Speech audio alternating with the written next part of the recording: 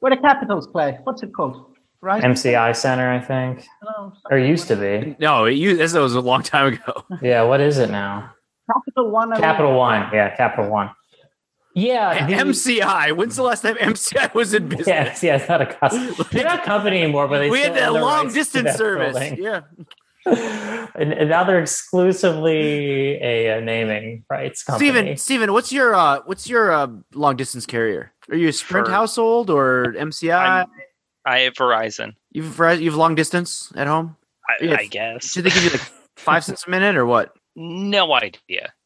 Okay. Absolutely no idea. 5 cents a minute. I know when I go on vacation, I'm paying $10 a day for like online and whatever. No, I'm talking about your landline, bro. Oh, I have no idea. Long distance. Do you know what long distance is? Okay, so let me just. I have no fucking idea. Let me give you a lesson in corded phone calling, non-mobile calling. Is that there were local calls back in the day, and there were long distance calls. Local calls are free. Yeah, no, I think there's a difference, but I have no idea what the difference is. But what you do is there'd be advertisements for like MCI and Sprint and different long distance companies, and you'd choose your AT&T or whatever, and they would offer you a long distance rate. And sometimes, okay. Right. I have no idea. We have Verizon.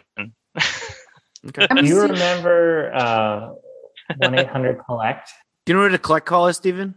No, I know what a collect call is. Have I ever had to do it? I don't think so. Do you know what a phone card is? Phone cards. Yeah. What's a phone card? Well, didn't you use it to use a phone, like a payphone type thing? So how would you use it? I have no idea. Phone cards were prepaid, so you could give them as a gift, and they'd be like 5 minutes, 10 minutes, 20 minutes, and you could make a long distance call by dialing the number on. You dial 1-800 and then put in this pin, and then you'd get however many minutes. And you could reload them and stuff. Yeah. Do you know what I had? Speaking of James Bond, when GoldenEye came out, I had a GoldenEye phone card. What does that? What does that mean? Yeah, it was just like a phone card with like the GoldenEye logo on it, and it was like, "Ooh, this is what James Bond uses when he makes a collect call." It had a tough long distance call. It had a tuft of Pierce Brosnan's chest hair on it. Yeah. GoldenEye was awesome. Have you guys seen so they talked about it in the Ja Rule, and what was the name of the other guy who did the Firefest? What was his name? Like the white guy who's in prison? Remember. Yeah, we only care about Ja Rule. Yeah. It's not fraud. Yeah. False advertising. It's false advertising. No, but one of their like schemes Alan Dershowitz over here. Well, was the thing with the credit cards that they would get you like a fancy looking credit card? And I've seen ads for those on Instagram too now, like not theirs, but whatever. And I'm like, what's the point? Like, why would anyone you get it because it looks cool? Is that? I think it's like it looks like you have a black card. Like you go to your bar and then you're like, oh, I got this round, and then you throw up your black card. Or is it like it's better like when you are making the lines for the cocaine? Well, yeah, that too. But plastic works fine. Are we starting? Is this the show? Chris, can you give me a countdown? I'd like to hear Steven count down with a little bit of a pirate flair. 1, 2. You're counting down wrong. This is the wrong order. This is counting perfect. Up. This is perfect. What are we counting up to? 1,000? Where's the rum? Just count until Ryan gets here. How many James Bond novels do you have? Well, there's 14 original James Bond books. So 12 novels, 2 short story collections, and then I have like 3 or 4 other authors wrote books that were continuations of the original series set in the 60s. They're not written by what's his face? The last ones you mentioned? Well, what's his name? All of these books are Ian Fleming, so they all have like a woman on the cover. My favorite James Bond book is No Time Left to Not Die Tomorrow. You know, I am extremely upset that this movie keeps getting pushed back. Like, I should have seen this movie in April of 2020, and I'm not going to see it until 2022. And that means Daniel Craig's going to have been James Bond for like 17 years, and he should have been James Bond for like 10. And who should the next James Bond be? I mean, for a time, I thought it was Idris Elba, and now I have no idea. Now it's probably going to be James Norton. Well, what's his name? Richard Madden. They should do an interesting turn with the character and make Judi Dench into James Bond. That would be good. No, James Bond has to be a man. It doesn't matter what kind of man. Like, he could be black. It really doesn't matter. He just has to be a guy. Because if he's not a guy, name all the kinds of men. Name all the kinds of men, and then we'll find an actor for each category. How many genders? This is no podcast for any kind of man. Is it true that the new James Bond movie, that one of the main plot points is that the lady pilot from Captain Marvel turns him down for sex? I think so, because we have the Fleabag writer, creator, actor as the co-script writer, so she's probably, I don't know. It's like, I like Daniel Craig, and he's about 6 or 7 years past his due date. Like, we should have moved on at this point.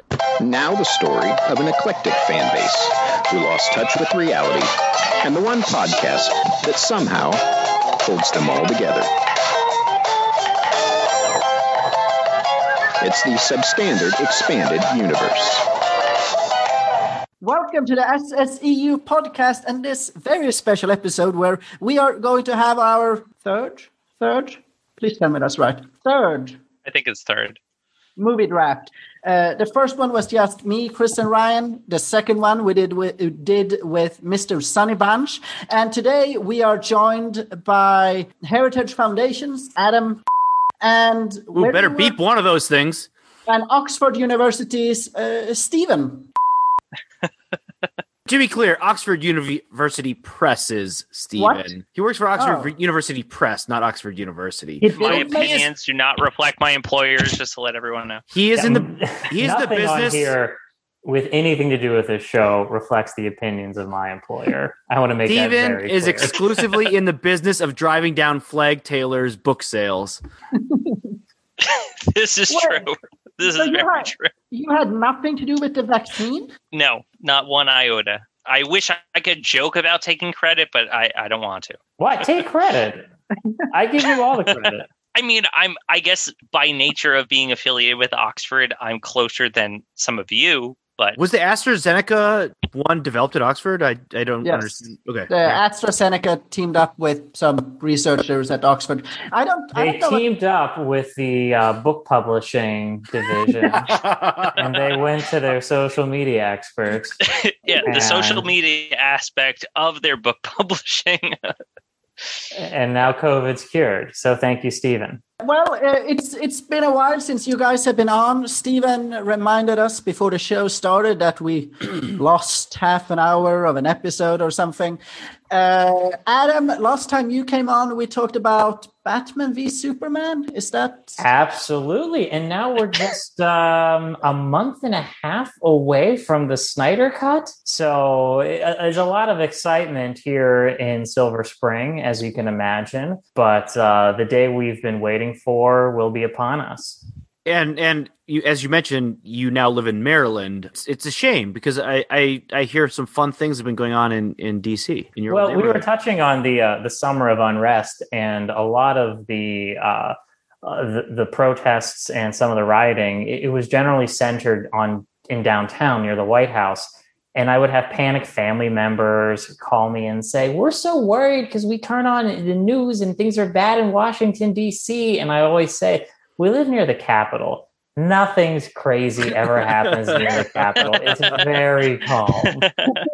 I like how when I moved to the U.S. And I was in Urbana-Champaign, Illinois, and there would be, I don't know, not a tsunami or a hurricane or something on the East Coast or in Florida, and my parents would call me and be like, "Are you okay?" Well, it's not quite here. I'm fine. Pretend like something happened in Greece. That's the equivalent for us. Well, so Adam, you are now neighbors with Tom and Bella since you moved to Maryland? Apparently, but I haven't seen Tom. I'm sure at some point I'll see him in person, but no, he's nearby. Now, how greatly... It's too busy having kids. Yeah. How greatly has the number of members of Congress eating noodles in their front yard? What's the ratio? Is that reduced quite a bit moving to Maryland? It is a sad thing because you would just walk around and see somebody kind of famous. We were pushing the kids around and we saw Susan Rice sitting on her front porch. Pushing them in a stroller, or were you just rolling, pushing your kids? I was pushing them. Okay. I was physically assaulting them. I'm just trying to get the picture in my mind. Yeah. So I'm assaulting them in front of Susan Rice's house. And but I kind of awkwardly was like, oh, that's Susan Rice, and then she just smiled and waved. It was very nice of her. When you get to Silver Spring in the suburbs, you don't see faces from CNN every day, so that is unfortunately a sad change of moving out into the suburbs. On the other hand, the rat population has taken a dive. The rat and cockroach population, it's declined considerably. Do you miss that? I do miss that. There was a few rats that were... it's kind of quiet at night without them scurrying around in your attic. What was amazing is that you would just be sitting there and they were so casual about everything. They would just walk up. It was like the house dog. You come up and you scratch its ears, sit on your lap. It was really... The term is city kitty.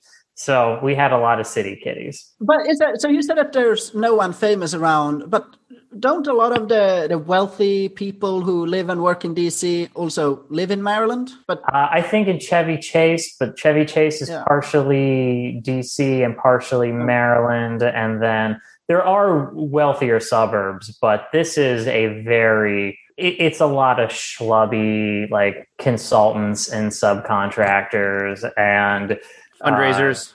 Government. Well, the think tank fundraisers should be shifts elsewhere. We should have our own subset of the DC metro area. Now, why is it called Chevy Chase? Does the actor take his name from the area, or that's a real chicken and egg question, isn't it? I think it was the neighborhood first, and then Chevy Chase took his name. I've been watching Community season 1 on Netflix for the first time. Okay. Have you not? No. Oh God, I was a big Community guy. But Sonny had one of the Community writers, McKenna, on, and it was such a great episode. And I went back and watched it. So, all you kids out there who missed Community the first time around, now that The Office is off Netflix and you're looking for things to make GIFs out of for your social media, Community is a good landing spot for you. Where's The Office now? I've never seen any Community. The Office is on the cock now. Because it's an NBC show. Yeah. Is that okay? Yeah, well, so is Community, but NBC wants nothing to do with Community, so they were happy to give it to Netflix. Acquiring The Office was a big thing to launch the cock. I mean, you want to, when you're they wanted to have a huge launch, and you have to have some sort of property for people to subscribe to you, and for people to want the cock. You want people to want it. Speaking of streaming services, you guys might have seen or heard of The Crown on Netflix. Yes, big Crown guy over here. It was announced today or yesterday that they're going to make a Swedish version about the king, and I am so excited. It's going to be amazing. Who announced? The movie industry? I'm not sure. The Swedish movie. Do you read the Swedish? Hey, do you guys know this? Is there a Hollywood Reporter for Sweden? Swedish Variety. What world events in the last 70 years have involved the royal family of Sweden? Hey, do you guys know this TV show that's about the most important sovereign in the world in the 20th century? Oh, there some other studios making a similar show about the Swedish monarch. Is this did Grace Kelly marry a Swedish king? No, she was Monaco. Monaco. Monaco. Christ, Adam. Monaco. No, I'm not watching then. How did you guys like the 4th season of The Crown?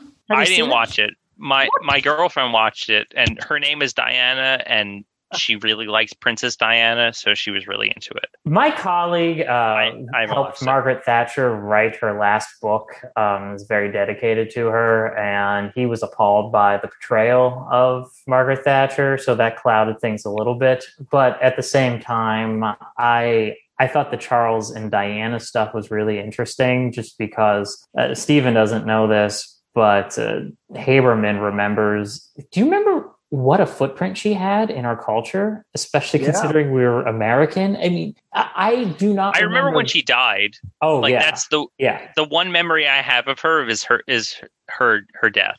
That's where she got her nickname from, Lady Di.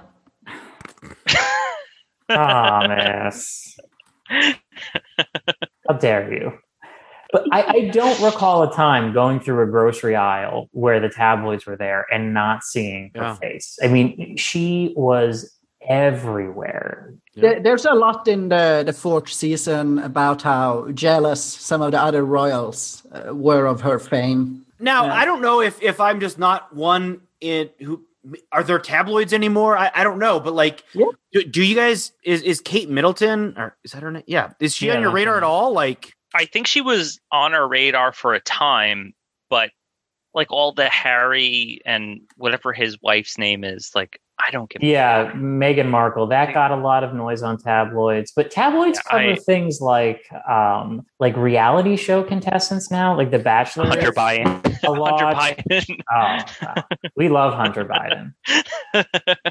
We're very happy for him. But yeah, it's like reality. You're right, Adam. That's Instagram influencers get tabloid attention now.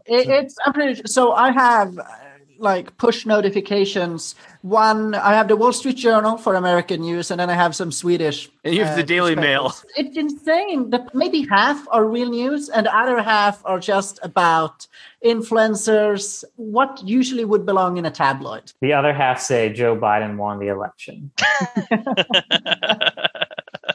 That's a joke. That's a joke. Calm down, Ryan. Ryan's going to drive off the road.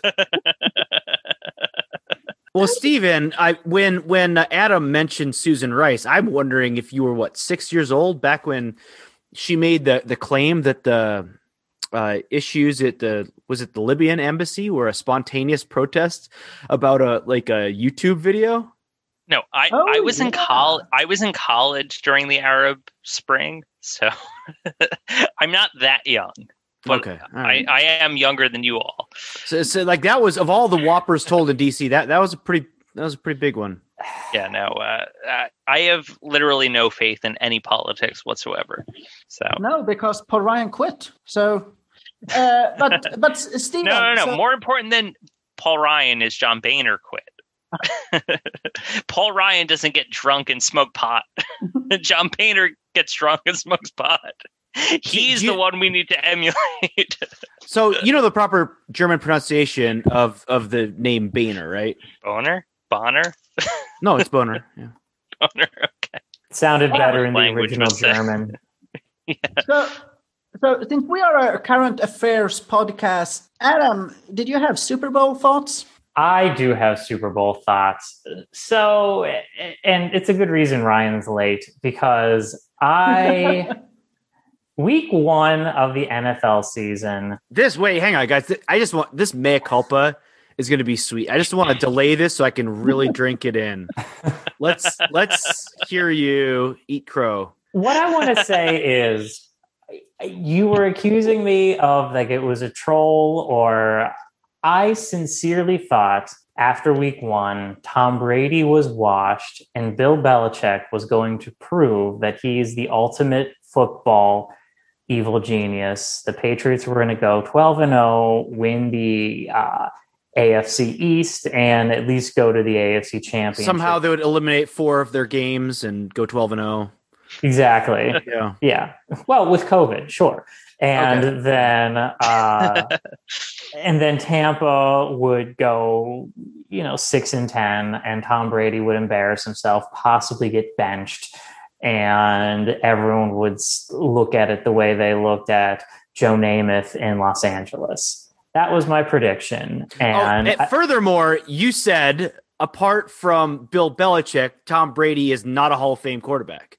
Not a Hall of Fame quarterback. I said that Tom Brady was the Art Garfunkel to Bill Belichick's Paul Simon, and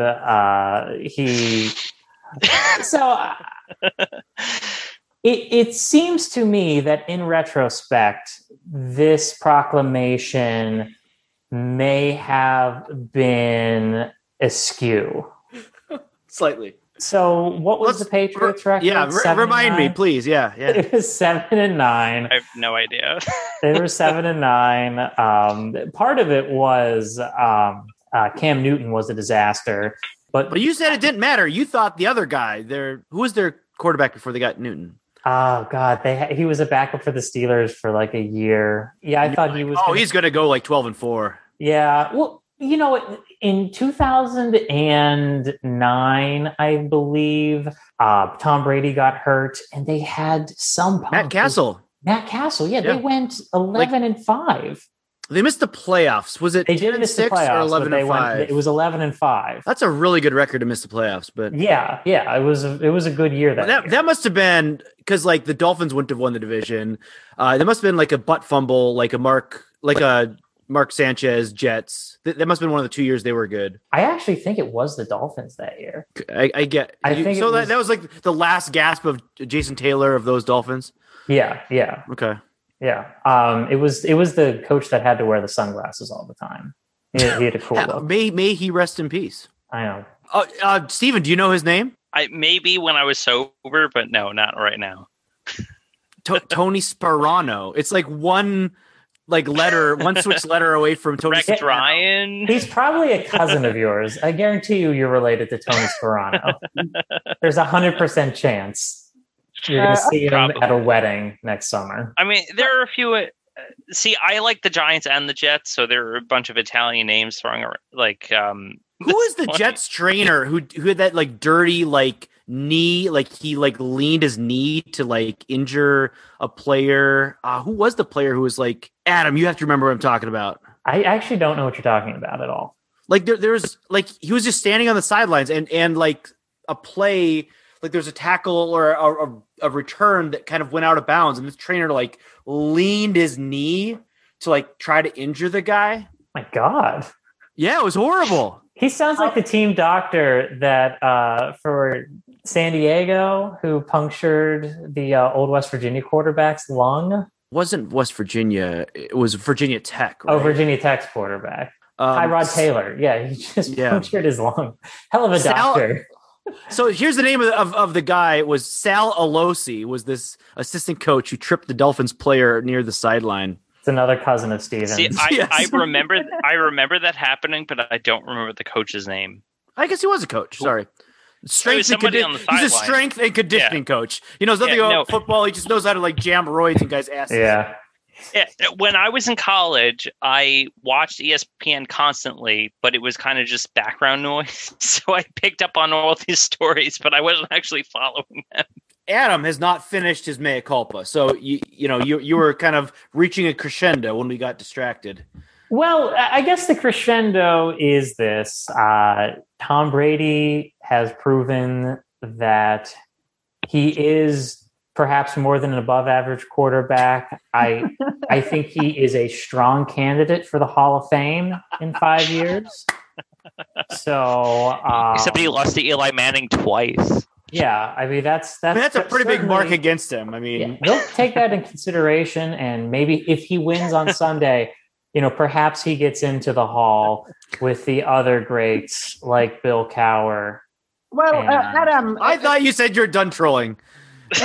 Adam, a shot at redemption. Who wins Sunday? I want to say Kansas City wins by 4. So 27-20. It's a low-scoring game, though, huh? I think so, actually. Just because Brady he really does not have his fastball. He threw 3 interceptions in the second half of the NFC Championship game, and the depleted offensive line for Kansas City will be a problem, but the Chiefs will make enough plays to put them over the top. Thank you, Adam. That was. I'm sure Ryan will really enjoy that when he gets a chance to actually listen to this. Does Ryan listen to this show every week? We need to get to the draft, but before that, Chris, headline? Yeah, I have a headline. We like to keep track of what's going on in the world and keep our listeners up to date. So we broke a story on was it Belgium? And Belgium's restriction on non-essential sex was it indoors? Oh man, it's been so long. It's just hard to remember. Yeah. And only allowed with family members or something? Yeah. Oh, God. It seems like there should be a law against that.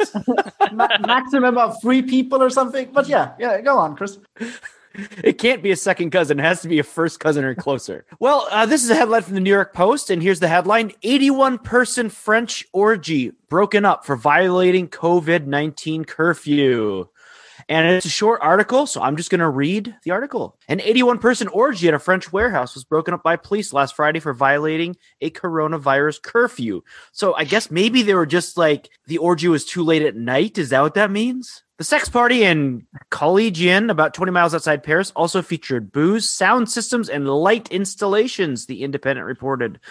Police responded to the party at 9 p.m., 3 hours after France's curfew. Okay, so it was a time.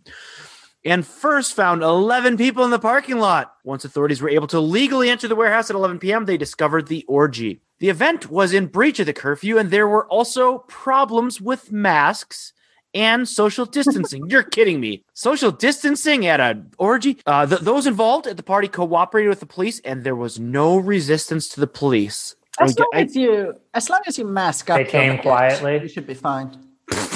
I'm sure they got excited when they saw men in uniform and women, I guess. Hot cops.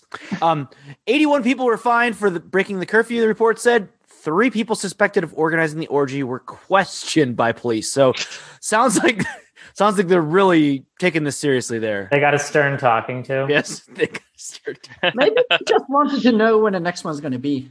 Yeah, so I guess an 81-person orgy acceptable before 9 p.m. I don't know what the rules are with the social distancing. Science, man. We all know the virus comes out at night. So before we get to the draft, one last thing. I tweeted about this the other day, and I think that both Adam and Steven are going to agree with me.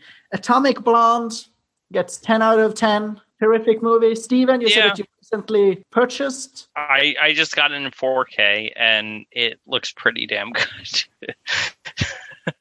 It looks damn good just overall. So the scenes you're referring to are especially good in 4K. It's the trailer. I had a good trailer, and I went to a Halloween party like 2 or 3 years ago, and a girl was dressed as the Atomic Blonde, and that was a 10 out of 10.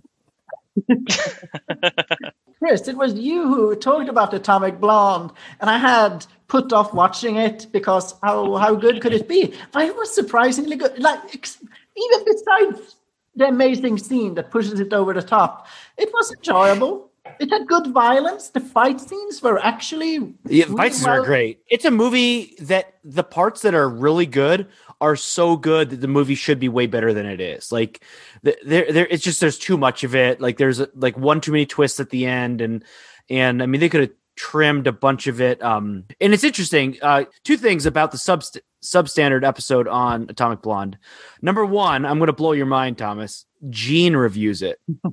You're going to want to go back and listen to that. And number 2, it was the weirdest episode because I just watched it maybe a month ago, and I was like, I can't remember what they said about it in substandard. And I went back and I listened to it, and like they didn't get to the movie discussion until like 40 minutes into the episode, and they talked about it for like 10 minutes. So that's why I didn't remember what they said about it. And basically they said like Sonny could have been like speaking my thoughts of just like there's some really, really good aspects of it. But, like there's some weird just like swings and misses. All right. So we are going to do a movie draft, and I asked Adam and Steven to choose a year, and they wanted to go back to the Stone Age for this one. So Adam, which year are we doing?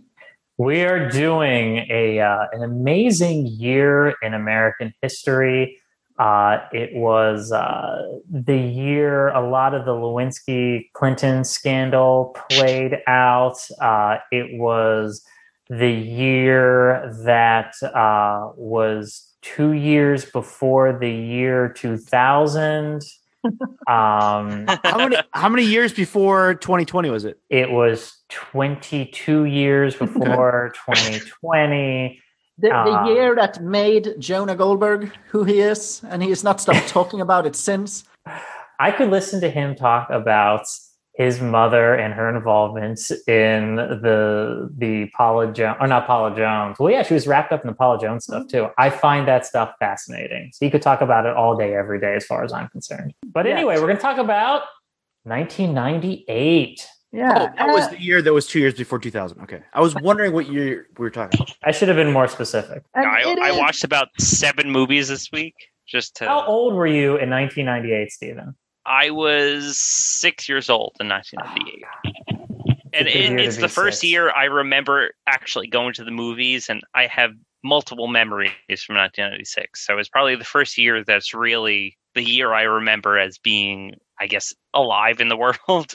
It really formed you into the movie savant that you are today. 1998. It's true. It's true. My big memory from 1998. I mean, I saw Titanic in 1998. My dad wanted me to go see it, and I saw it in my local theater before it went out of business. You were 6 years old, and you saw Kate Winslet's boobs? Apparently, I don't remember, but I did. How do you? My dad said you need to see this movie in the theaters because I'll be a bad father if I don't take you to the movies to see Titanic. I'm not sure that's true. But my big memory from 1998 is that I saw The Mask of Zorro in the movies, and my dad told me at one point, I think somebody was about to get their head cut off, and he told me to close my eyes, and I closed my eyes. So that's my big memory from 1998. Yeah, so your dad is subscribes to the Vic Mattis School of Parenting. Kind of. No, did you also go to Wild Things? No. He said, what kind of a dad would I be if I didn't bring my 6-year-old to see Wild Things? We are already off to a good start. Lots of good movies. Kevin Bacon hangs dong. Oh, now we're talking. All right, so our categories are, Thomas, let me just make sure we have this correct. Drama is the first category. The second is action, horror, comedy. And those are any three of those. It doesn't have to be a horror action comedy. Blockbuster, which our criteria is it has to make $100 million. And interestingly, what movie was it that made exactly $100 million? There's one that like made it by the hair of its chinny chin chin. Animated / foreign, wild card, and sequel. And before we clicked record, we were talking about just how different of an era this was. In that the other years we've done this was. What years did we do? Like 2011 and 2009 or something? Like there's tons of good sequels. 2012 and 2011. Okay. Yeah, that sounds right. Yeah, I mean, there's Mission Impossible sequels. There's Avengers sequels.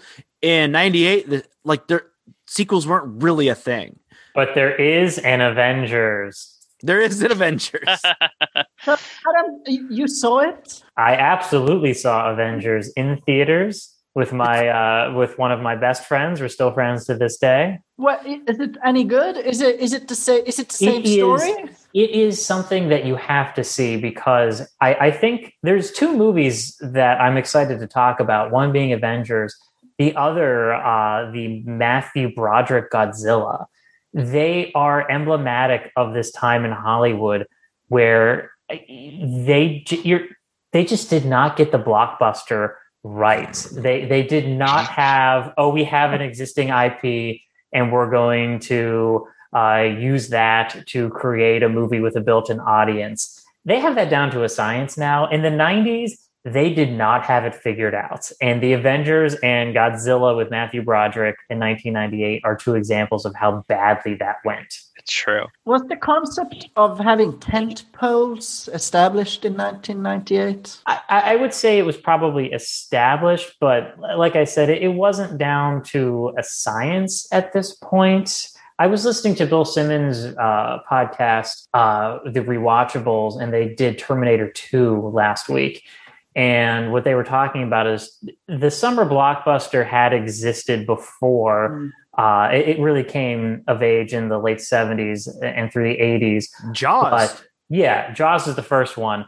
But what they were observing is that the second Terminator was the first time where the synergy was really in full force, where they had Terminator 2 coming out in theaters. They had a corresponding video game. They were putting a ride in at Universal's. They had action figures. They had a Happy Meal. And then that was a massive hit. And then basically for the rest of the 90s, that was in full force. And it worked until it didn't. It worked with like Batman Forever. It worked with Jurassic Park. But by the time, Avengers with Ralph Fiennes and Uma Thurman, no one's going on the ride and getting the custom cup at Burger King. The first one that I can recall that was kind of the integrated, cup at Burger King or whatever was Dick Tracy in 1990. Yeah, that's. But that movie itself didn't make that much money. I mean, it made 160 million, as opposed to like even Batman made 400 million. So. How did this get made? Observed. It was way before I was born. Oh, it was a great time, Stephen. How did this get made? Observed when Batman with Michael Keaton hit in 1989. All these Hollywood executives were like, "Oh, superhero movies, that's the thing," and they thought instead of like, "Oh, we'll do an X-Men and a Spider-Man and a Captain America movie." They're like, let's do the Alec Baldwin one with like Eastern mysticism. Yeah, what was that one called? Like the Shadow or something? The Shadow. That's the thing. They were doing like these like newspaper comic strips and these radio shows that no one gave a shit about. And they were just like, oh, kids, they like Batman. They'll like the Shadow. They'll like the Phantom comic strip in a movie form. Yeah, how much did the Phantom make? I saw Phantom in theaters too. I actually liked it. I don't even know what it is. Oh, it's good. It was a cartoon. So the Shadow grossed 48 million. Okay, so we are going to do a snake draft order. The Phantom grossed 17 million. You don't like our trip down memory lane? Is this going to be too hard for you to cut, Thomas? No, I really don't care. So for the snake draft order, we are going to Stephen. No. I have a celebrity. You have a celebrity? John Cleese. And we are supposed to guess the net worth of John Cleese. And then So in pounds or in American dollars? American dollars. Okay. Stephen, you are first. What is your guess? 22 million. Adam, you're next. 21 million. Coward. 110 million. I'll say 120 million. $120 million? What's Ryan? He did like 8 episodes of Faulty Towers. He's not worth that much. He's worth 20 million. He was really? R in The World Is Not Enough. Yeah, Adam thinks that John Cleese. John thinks the extent of John Cleese's career was 2 seasons of Faulty Towers. Okay, excellent. Hey, I got it right. I do think he blew a lot of his money. Like, this is what's wrong with the world. John Cleese, 20 million. Jennifer Aniston, over 300. John Cleese is like a Mount Rushmore comedic talent, and he's worth 20 million. Jennifer Aniston was in Office Space, which is better than any movie that John Cleese is in. Jennifer Aniston was in a movie from 1998. I don't remember which one. Leprechaun 2. We're not moving on. Is that your sequel, Adam? Okay, so the order is Adam goes first, then Steven, then me, and Chris is last. So the rules are you get to draft movies. When you draft them, you don't have to put them in a specific category, but by the end, you need to make sure that you have a movie that you can put in each of the six categories. The movie that I was thinking of was The Object of My Affection from 1998 with Jennifer Aniston and Paul Rudd. A young Paul Rudd. You watched, Stephen? Did your dad say I will never forgive myself for my son to see The Object of My Affection? All right, Thomas, give me the order again. Adam, Stephen, Thomas, Chris. All right, so I get the draft first. You do? You do. And it is any genre. Yeah.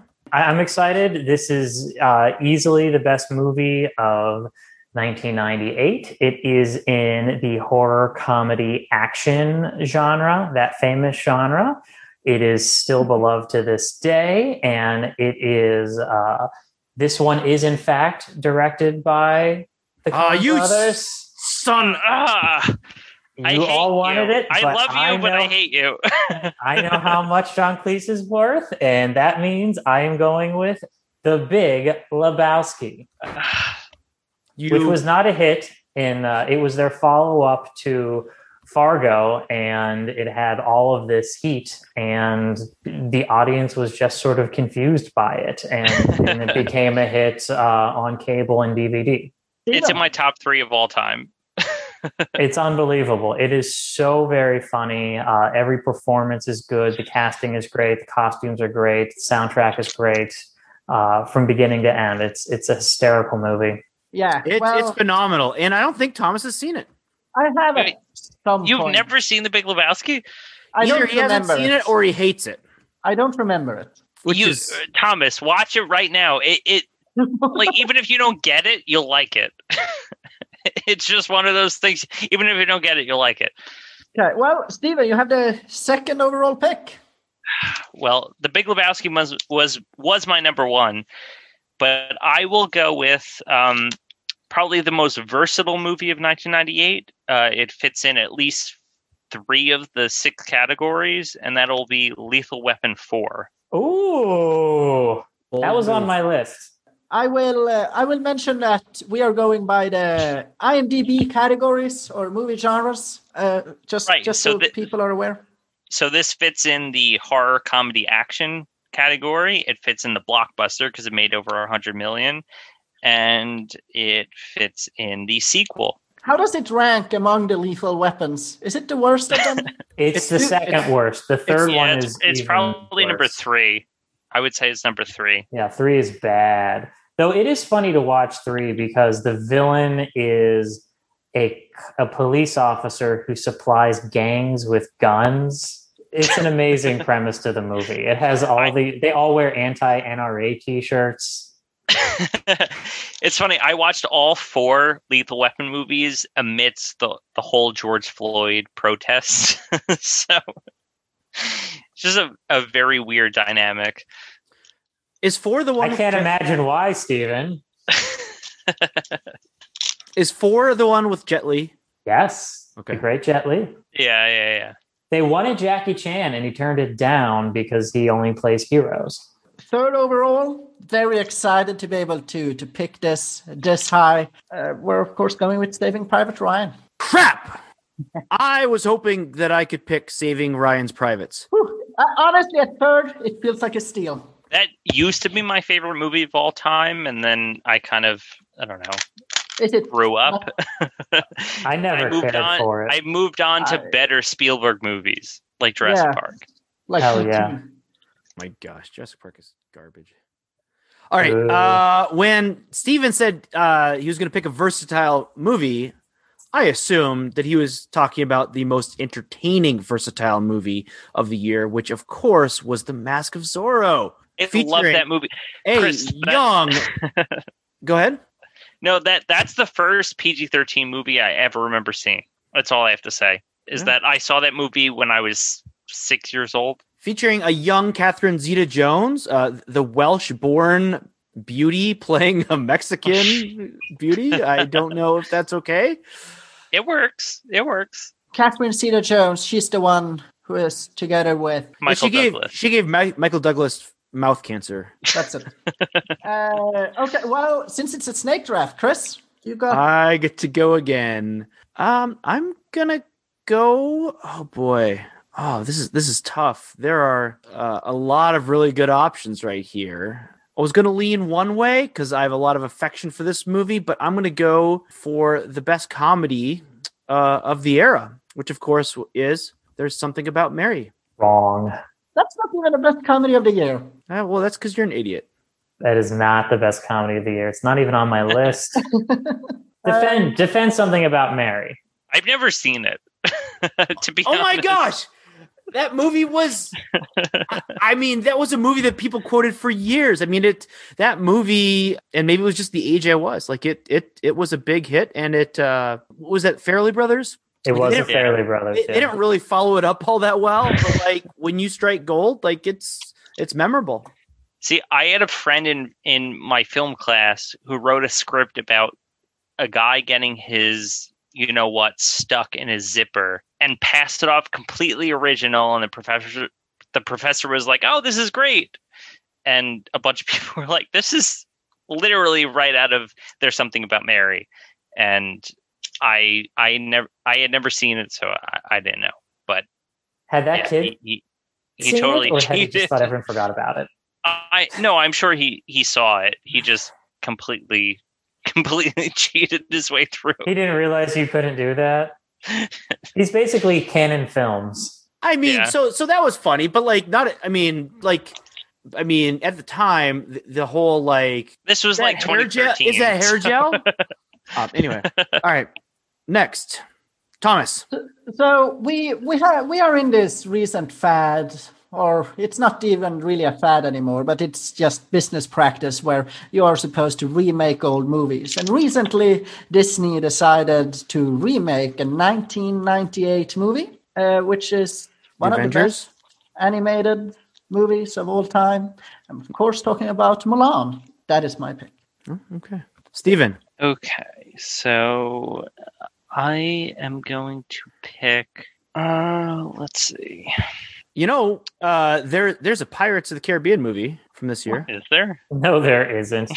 Liar. Is there? I was looking through the list of movies. Dead Man's Curve. Is that not a Pirates movie? I am going to pick for drama The Truman Show, which I've known about for years. I've seen clips for years, but I finally watched this week. What? In preparation for the show. Holy cow. And it could have been filmed this year. The reality TV and the fact that it was 23 years old is amazing. Who is the female lead? Who plays his wife in that? Laura Linney. Laura Linney. Oh my goodness. She must have been 1998. Yeah, I mean, so I just watched for the first time The Squid and the Whale a couple weeks ago. And I mean, that's young Laura Linney.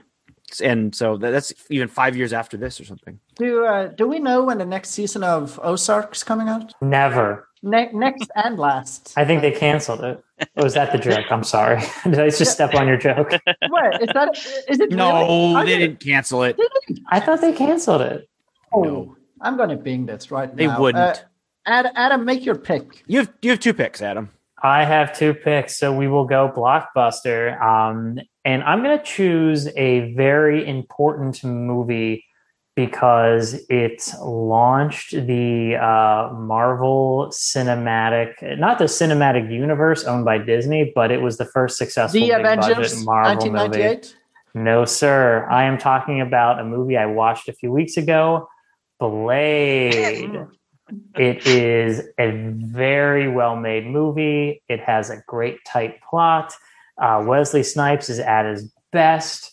I encourage you all to rent it on Amazon because Wesley Snipes does have tax problems, and he. I was gonna say, he's the superhero who doesn't pay his taxes. Yeah, he's a real hero in my book. Taxation is theft. So good work, Wesley. All right, I'm still on the board. So it's a terrible choice. Let's move over to drama.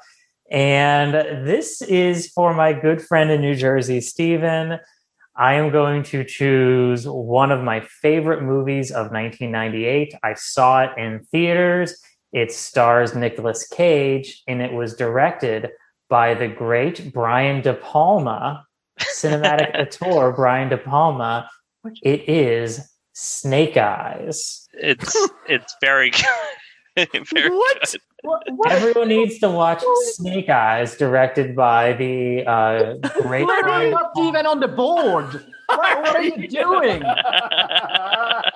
Nicolas Cage plays a corrupt cop, but in Atlantic City. He's going to the big fight at probably a Trump casino, and there's a hurricane going on. and there's a shooting, and he tries to solve the crime, and he uncovers a conspiracy. Wow. Yeah, That's all I can say is wow. I don't remember all the details, but I did watch it, I don't know, 2 or 3 years ago, and I really liked it. So It's great. yeah. Anything with Nicolas Cage is great. Even if it's really shitty, it's great. Oh my God. Steven, can you remind me what your last pick was? My last pick Truman was Show. The Truman Show. Right. Okay. Steven, you're next. I am next. Were you planning to pick Snake Eyes, Steven? Or No, I mean, it was on my list, but Hell yeah, it was. for horror comedy action, I am going to go with. I can go with the movie that you guys like, but also the movie that I grew up with that I wasn't allowed to see when I was 6 years old. So I'm going to go with that. And for comedy action, I'm going to go with Small Soldiers. I don't remember if it was Burger King or Wendy's, but they had the toys in 1998, and I was 6 years old, and I adored this movie.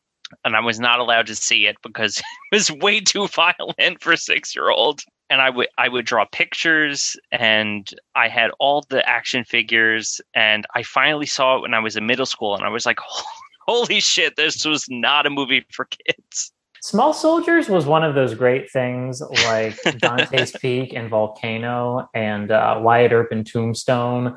Like Small Soldiers came out like 6 months after Toy Story. So you have this animated classic movie, and then you have this like weird, shitty, bizarre action comedy that apparently appealed to a young Steven that was wildly inappropriate. Yeah, everyone remembers Toy Story, but only Steven remembers Small Soldiers. I have coloring books. I have action figures. I saw the movie a few years after, but that's a definitive movie of my childhood. Awesome. That's a really strange. You guys mentioned Dennis Leary, and I think of Small Soldiers.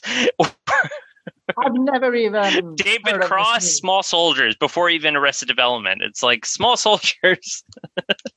David Cross is in it? Yeah. Oh. No, it's awful, but it's just something I grew up with. I was never allowed to enjoy it. The forbidden movie. The forbidden fruit. With my third pick, oh God, we're gonna fill a position here. With my third pick, I choose Rushmore. Oh, you son of a! You don't even like that movie. That was my other choice, but I went with the movie that I love. I'm surprised that was on the board as long as it was. This is mostly a pick out of spite. Chris, it is your turn. I like that pick even more in that case. I can see how upset Haberman is. You thought that would stay up there, didn't you? Yes, I did, Thomas. I don't even know what to say. Okay, that kind of deflates me because that is my favorite movie of this year, like by 1,000 yards. You should have picked it first, then. Yeah, I mean, I'm building a team here, so I'm just picking the best players.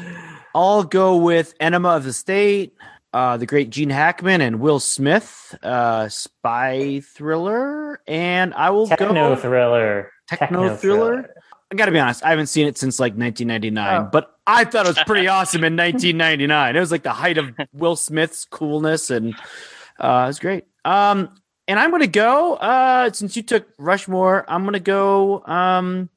One of my favorite directors. This is a great year.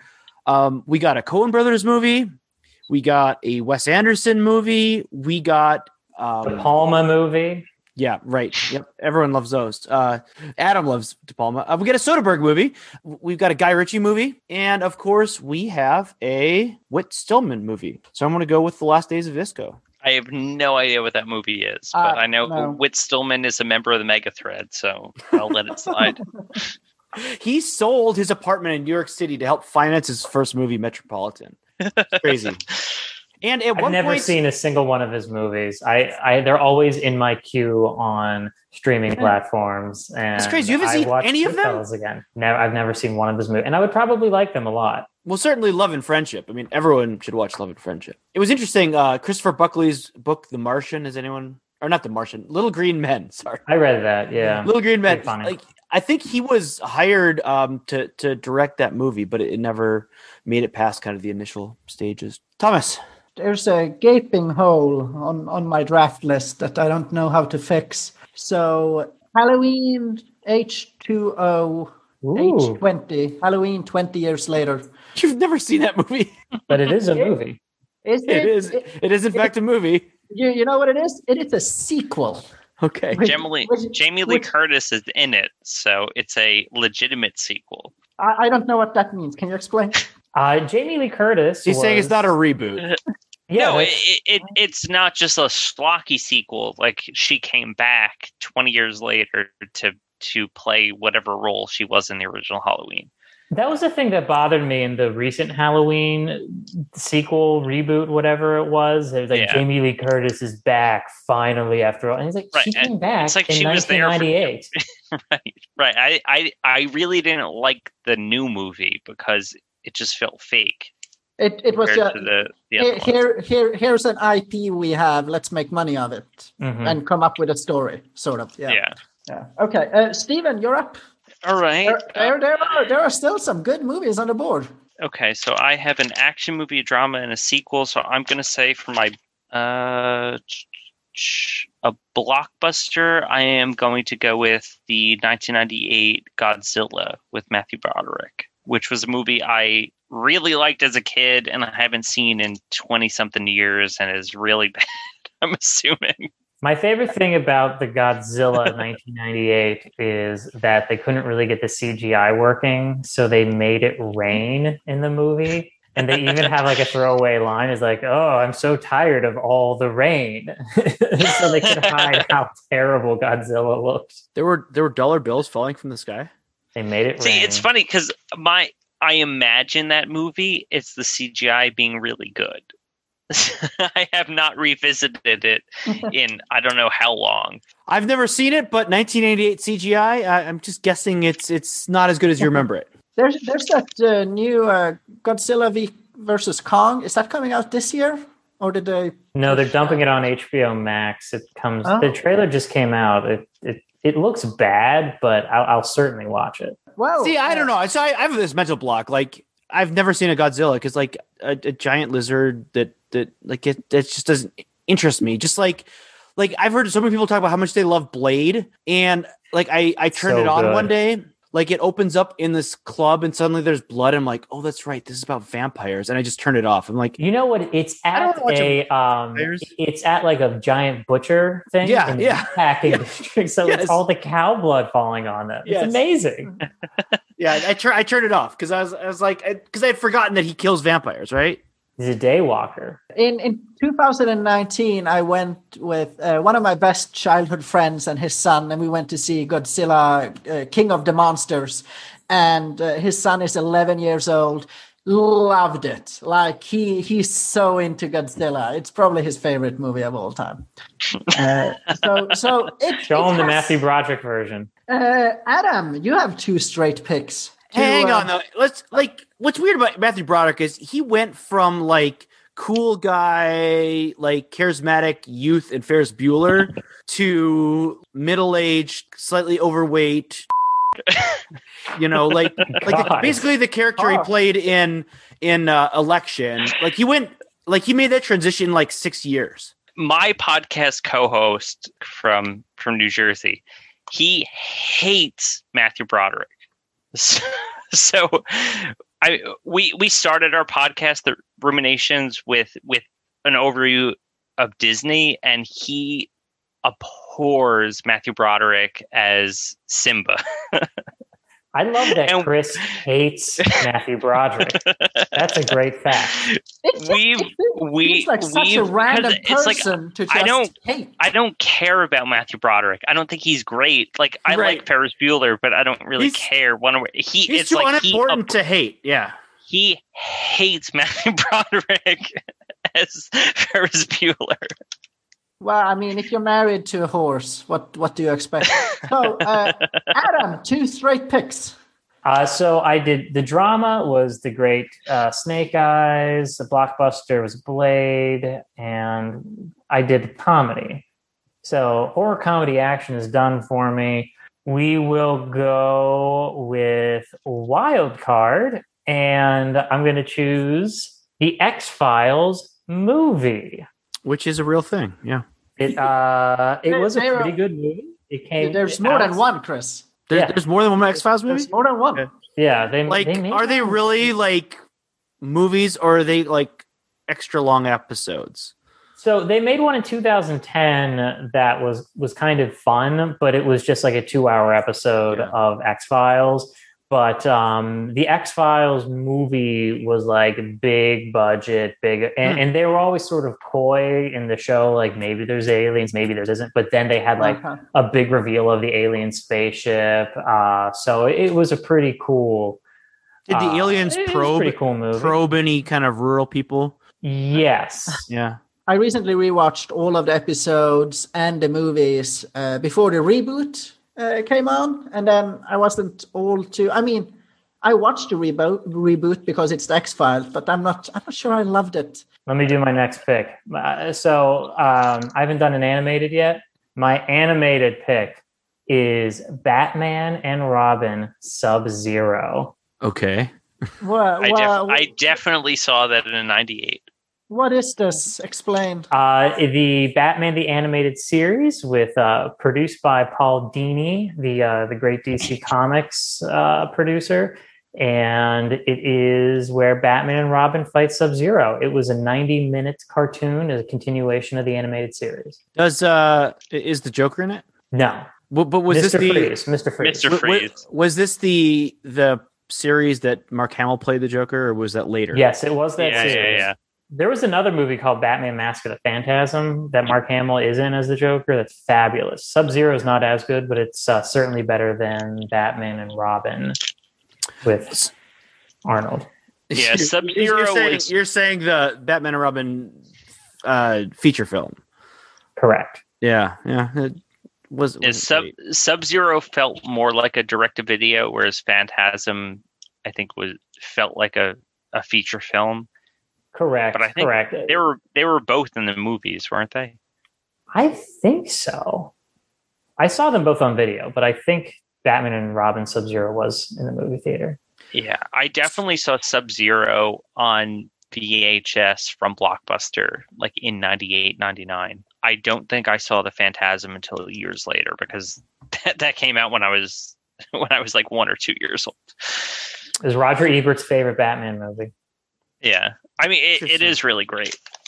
So Thomas and I are not comic book guys, and I think many of our listeners aren't either. So I want to explain just my mystification at the fact that, like, in my mind, I kind of associate cartoons with kids and comic books with kids. You know, a cartoon comic book movie would be a kid's movie. And so like when I encounter like an animated superhero movie, I'm like, oh, I should show this to my kids. But like, I keep finding these Batman animated movies that are like rated R. Like they are not kids movies. There are a number of them I couldn't even name that are R-rated. So what's going on is Warner Brothers is just adapting the graphic novels that have come out from the last couple of decades, which are very good, and then doing like shot for shot animation adaptations of Isn't that satisfying though? For like, just, I mean, shot for shot, like I don't find them interesting. You read the comic book, like why it's exactly screen? I don't find them interesting at all. Yeah, I saw the Killing Joke a few years ago in theaters, and I wasn't super familiar with the comic book, but I knew it enough that the movie wasn't like, it needed to do a little bit more to get my interest. Is that the comic book that they mentioned on the substandard where one of them got that for their daughter? And then JVL was like, oh my gosh, like they like capture Batgirl and strip her off her clothes, and like it's kind of like it's rough. It's a rough watch. Yeah. Not for the kids. Not for the kids. All right. Where are we in the draft? Steven. I thought I just went. I'm going again. What did you pick? I picked Godzilla. Yeah, so that's the way And a number snake 4. works. Yeah. So Adam picked X-Files and Batman and Robin, whatever, and then you're up. For animated, I will pick Prince of Egypt. That is, I like that pick. It was between that and Milan. Not A Bug's So Life, huh? that's- Pixar made a movie. Okay. I believe that's Val Kilmer is Moses and Rafe Fiennes. I don't know how to say his name. Voldemort. The star Is, of the Avengers. You do not Big know how year to say for his Ray name. is Fine. Ramses. That's how he follows up his Academy Award-winning turn. He's Ramses. So I saw that in the movies when I was a little, and like every, I don't know, 3 or 4 years around Easter I watch it. So It has that one song, "Deliver Us." yeah. Part of it is in Hebrew, I think. "Rush Hour" is my pick. Good pick. Love Rush Hour. That was the one I was wrestling with when I picked There's Something About Mary. Rush Hour is the sentimental pick. Big fan of Rush Hour, and I, you know what, haters, like anyone who hates Rush Hour 2 can just turn off this podcast. Who hates Rush Hour 2? Everyone Is loves that a thing? I feel like I've heard people diss Rush Hour 2. Just delightful movie. Okay, well, but Who doesn't like Chris Tucker? Chris Tucker's great, and that was kind of at his height. But like, didn't he convert to like Jehovah's Witness or something weird like right after that movie? 2 picks to round up your team. This was an incredibly weak year for animated movies. I acknowledge Mulan was a good animated movie, but I'm going to go foreign. So even though it was a pretty weak year for foreign films, I'm going to go with Run, Lola, Run. I just watched that 2 nights ago, and it was great. For the first time? Yeah, it's funny because when I took my film classes in college, I was going to say, that's like a film school movie. Run, Lola, Run was the example in like all of my textbooks about the 180-degree rule, which was about like you can't cross that rule. It's if somebody's running left to right, like you can't then show somebody running right to left. Like it has to continue left to right until you, I don't know, show someone turning literally on screen to go the other direction. So sounds like a great film. Yeah, They're running. What you had in mind when you one picked the direction. film Chris? school example. I was just like, How it consistently shows people running in the same direction. Like, oh, this is pretty good. Look, they're still going there right. are no continuity errors in that movie, and they follow the 180-degree rule. I love it. Yeah, but it's actually just a really well-made, interesting philosophically. I don't know. It's a good movie. So that's definitely going to win that category. And so I have one. So I need a sequel. So really, really weak year for sequels. I mean, is it Air Bud time? Air Bud Golden Receiver. No, I'm not going to go with that. The Odd Couple 2. I didn't see the first one with Jack. Oh wait. Was the first one like 30 years earlier or something? Yes, it was. It was with Walter Matthau and Jack Lemmon. It was directed by the guy who directed The Graduate. Mike Nichols. Yeah, Mike Nichols. So for my sequel, I think I'm going to go with 6 Days, 7 Nights with Harrison Ford and Anne Heche. That's a sequel? Wait, there's the number 6 and there's a number 7 in the title. So but you didn't see 1 through 5. Is that a rule? Like, I haven't seen Lethal Weapon 1, 2, or 3. Would that have precluded me from picking Lethal Weapon 4? I mean, I guess there's also American History X. So I didn't watch 1 through 9. I think you might have to try something else, Chris. Are you saying I can't do American History 10 either? That's what I'm saying. You're kind of throwing a wrench in my plan. Shakespeare in Love was the best picture that year, wasn't it? Yes. Yeah. It was the beginning of Harvey Weinstein and his dirty tricks. He did a campaign attacking Saving Private Ryan. Saving Ryan's Privates. I'm going to go... if I can't do 6 Days, 7 Nights, I'm going to go with the one that I overlooked. I can't believe it. It's actually the best movie of the year. And it's a sequel. And it was on my list, and I just didn't put 2 and 2 together that it was a sequel. And so I can't believe it fell this far. Star Trek Insurrection. Like there's no number in there, so I totally forgot that it was a sequel. Star Trek Insurrection won that category. Boom. It is the 9th film in the Star Trek film series. Yeah. It is one of the worst Star Trek movies. Well, you're wrong because it's the best. What do you like about Star Trek Insurrection, Chris? The spaceships. Well, why is it better? Because they all have spaceships in them. What in particular about the Enterprise E? The Enterprise E in this one. Yeah, well, that's just it. It's the E, which is way better than A through D. It's like is Picard part of the Borg? Each generation is what's the word I'm looking for? It's too late at night. Didn't you think it was a retread? Exponentially, it is exponentially better than the previous one. But the TNG episode where Wesley Crusher meets That's right. Native it is Americans. The Next Generation. Picard is. I mean, it has Patrick Stewart. Don't you think it's a retread of that plot when they're trying to the Federation is displacing this planet because they have this rejuvenation atmosphere? I mean, I would like. You say tomato, I say tomato. I mean, you say a retread, I say an improvement. But see, the episode with Crusher is way better, even though it's a Wesley Crusher episode. I think you're thinking of Star Wars, where they fall under the Crusher and they stop it. That's a different movie.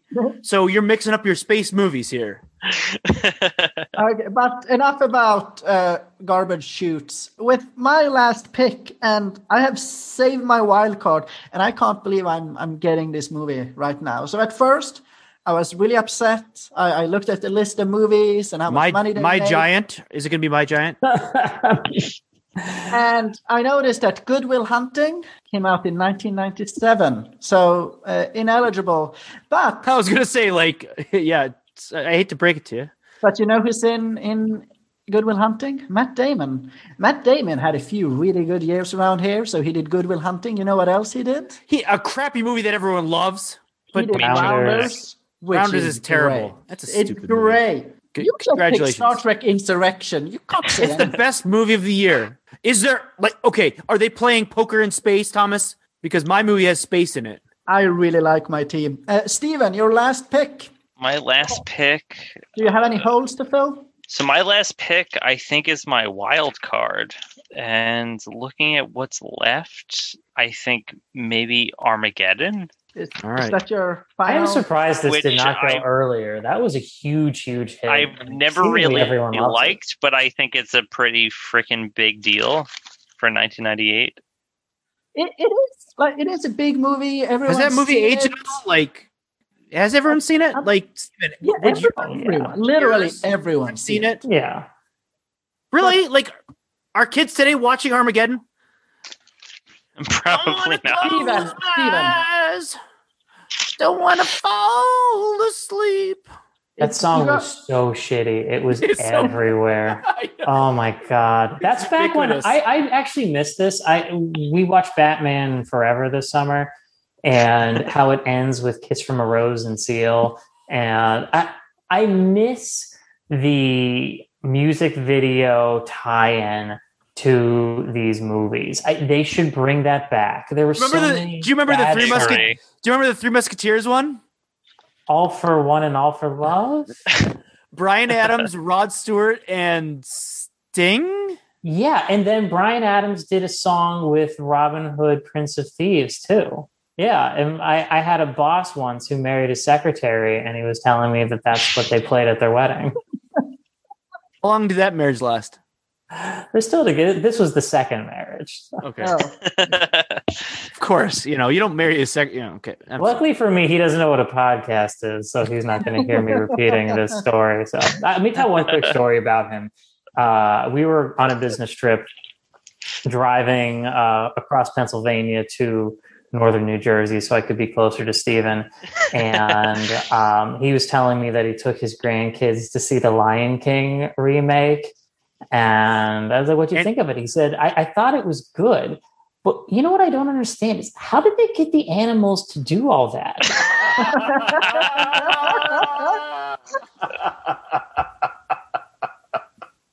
That's a serious question. Yeah, he's being 100% serious. And I said, well, they have something called computer-generated imagery. And he's like, they use computers. All right. I don't know. I honestly don't know how people function in the real world than ask questions like that. He must be amazed at every movie with special effects. Yeah. Like, has he seen Star Wars? Like documentary. It's like, so they went to space to film this. It's interesting. So they actually shot and killed that actor, but I saw him at the Academy Awards. Finish up the draft. I have the sequel left. That's the only thing. Adam's taking up the rear for us. And I'm surprised this sequel is still on the board, considering. Okay, Jason Cooper. U.S. Marshals, the sequel to The Fugitive. It was. It's not good. Same plot as The Fugitive, but I think it's Wesley Snipes is the guy on the run. A big year for Wesley Snipes. Big year for not paying taxes. Was that straight to video or no? It was a big. I think what's funny to me is Hollywood, like after The Fugitive came out, they were not like, oh, Harrison Ford, the widower trying to clear his good name. Everyone was like, we need to see more of the procedural. We need to see more of the cops banter around the office in Chicago. And it just is, it's what's his name from Al Gore's roommate from Harvard, who played Tommy Lee Jones. Tommy Lee Jones. Tommy Lee Jones. He's the hero, and he's chasing Wesley Snipes, I think, and the great Robert Downey Jr. is in it, who is actually secretly bad, and I don't know. Joe it's kind Pantoliano from The Matrix and The Sopranos. Joe Pantoliano's back, yeah. Joey Pants, and from Christopher Nolan. What's the back? Oh yeah, Memento. He's in Memento. Yeah. Speaking of Christopher Nolan, he made a movie in 1998. Are you gonna pick it? He did. It's the only one that I haven't seen. It's out of picks. Which one? Following. The Following. Yeah, I haven't seen that either. Yeah, so like I wasn't gonna pick it. So notable movies that weren't selected would be Ronin. Yes, or AKA Butthole Inspection. Isn't Ronin Jan's favorite movie or something? I think it is. Meet Job Lock. I saw Meet Joe Black in theaters. Oh, is that how you say that? For the Star Wars trailer. That was when they showed Phantom Menace. Yeah, Phantom Menace trailer was attached to it. Yeah, because I read. Is that why you went to the movie? To see the trailer? It's so boring. I read whatever the book was that the Substandard covered. Best Year Ever, about 99. Mm-hmm. And it talked about that, yeah. So I watched, like, as a young, dumb person, I watched Out of Sight by Soderbergh, which is well-liked, but as a kid, I didn't like it. I need to watch that again. Is that I watched that in college. My professor told me to watch it. Is it good? I liked it 7 years ago. I need to rewatch it, because I was probably drunk or something when I watched it. The Water Boy, Lock, Stock, and Two Smoking Barrels. Shakespeare that's a movie Love, I Best like. Picture. Night at the Roxbury. Adam, I kind of can't believe that you didn't pick this movie. Dirty Work. Yeah, it's on my list. The Big Lebowski is classic. Now, like, I'm so mad you picked Big Lebowski, because that's in my top 3 of all time. Yeah, that's easily the best movie of 1998. Perhaps clearly, definitely. Yeah. I didn't realize that Lock, Stock was 1998, or I would have picked it. I feel bad now. And probably the best movie that wasn't picked is I'll Be Home for Christmas, featuring Jonathan Taylor Thomas. Yeah. Well, I mean, it's hard to think that at the time he was just a TV star, but then after I'll Be Home made him for Christmas came out, it's like Clooney, Brad Pitt, and JTT. Did you mention Wild Things? I did not mention Wild Things. Yeah. It's on my list of movies to watch. I had about 10 movies that I wanted to watch before we talked, and I would watched have started like with that one. 3 or 4 of them. Wild Things was one of them, but I didn't watch it. And then just other notable ones that like aren't deserving of being drafted, but maybe if we had another couple people, or just like one. Fear and Loathing in Las Vegas is well liked by some. It's kind of a quirky movie. American History 10, like I said. I'm sorry, Elizabeth, which I've never seen, which I hear is really good with Keith Blanchett. Man in the Iron Mask was another 1998 movie. Yeah. That was DiCaprio. The Sopranos referenced it. Oh yeah. Yeah. Whatever the season was I was watching, 3 or 4, they definitely mentioned it. It was interesting because it actually was kind of a hit because overflow from people trying to see Titanic and they couldn't. And Man in the Iron Mask was in theaters like 3 months later. So we were like, we'll just see DiCaprio on this. I definitely remember it coming out when my local Blockbuster was still around. I was 5 or 6, and I distinctly remember The Man in the Iron Mask being a movie you could rent at Blockbuster. I never saw it, but it was a movie that was there. I'm surprised that none of you, because my impression is that a lot of Americans consider Three Ninjas to be like a childhood classic or something. Mm-hmm. And this year had Ninjas 3 with Hulk Hogan. Anderson and Hulk Hogan. Yeah. That should have gone number 1 overall. In Afterglow, I've got some Three Ninjas content to share with the audience. Okay, so one last thing. Can everyone, starting with Adam, we can go in the same order. Adam, can you tell us what your team is and which category the movies that you have chosen fall in? Okay, The Big Lebowski is a comedy. Drama is Snake Eyes. Blockbuster is Blade. Animated, Batman and Robin, Sub-Zero. Wild Card is the X-Files movie. And sequel, U.S. Marshals. Steven. So I have for sequel, Lethal Weapon. Drama, The Truman Show. Action, Small Soldiers. Blockbuster is Godzilla. Animated, Prince of Egypt. And Wild Card, Armageddon. And I have, in the category of drama, The Mask of Zorro. In comedy category, There's Something About Thomas. Blockbuster category, Enemy of the State. Wild Card is The Last Days of Disco. My foreign film / it's same category as animated is Run Lola Run. And for sequel, I have Star Trek Insurrection. How did you manage to draft that poorly? I have the best team. I may not have gotten Rushmore or Big Lebowski. Mask of Zorro is freaking great. One of the best movies I've ever seen. You can't spin that. Blockbuster, Rush Hour, Drama, Saving Private Ryan, Animated, Mulan, Comedy, Rushmore, Sequel, Halloween, 20 Years Later, Wild Card, Rounders. Thomas, I think we're running out of time. We are out of time. Thank you for listening. You will be able to vote on the draft on Twitter like tomorrow.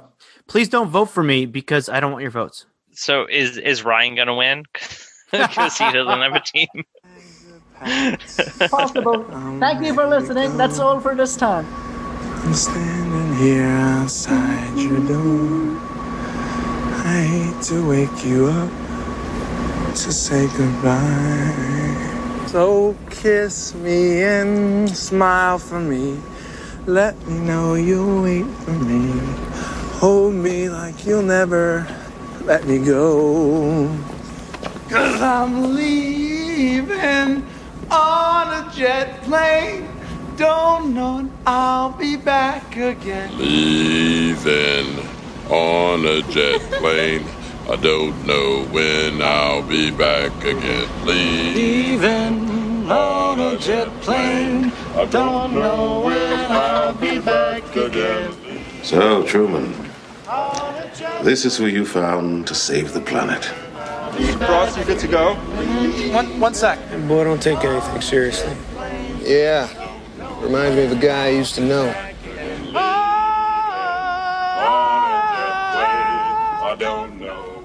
I'm marrying you. Bet your ass you are.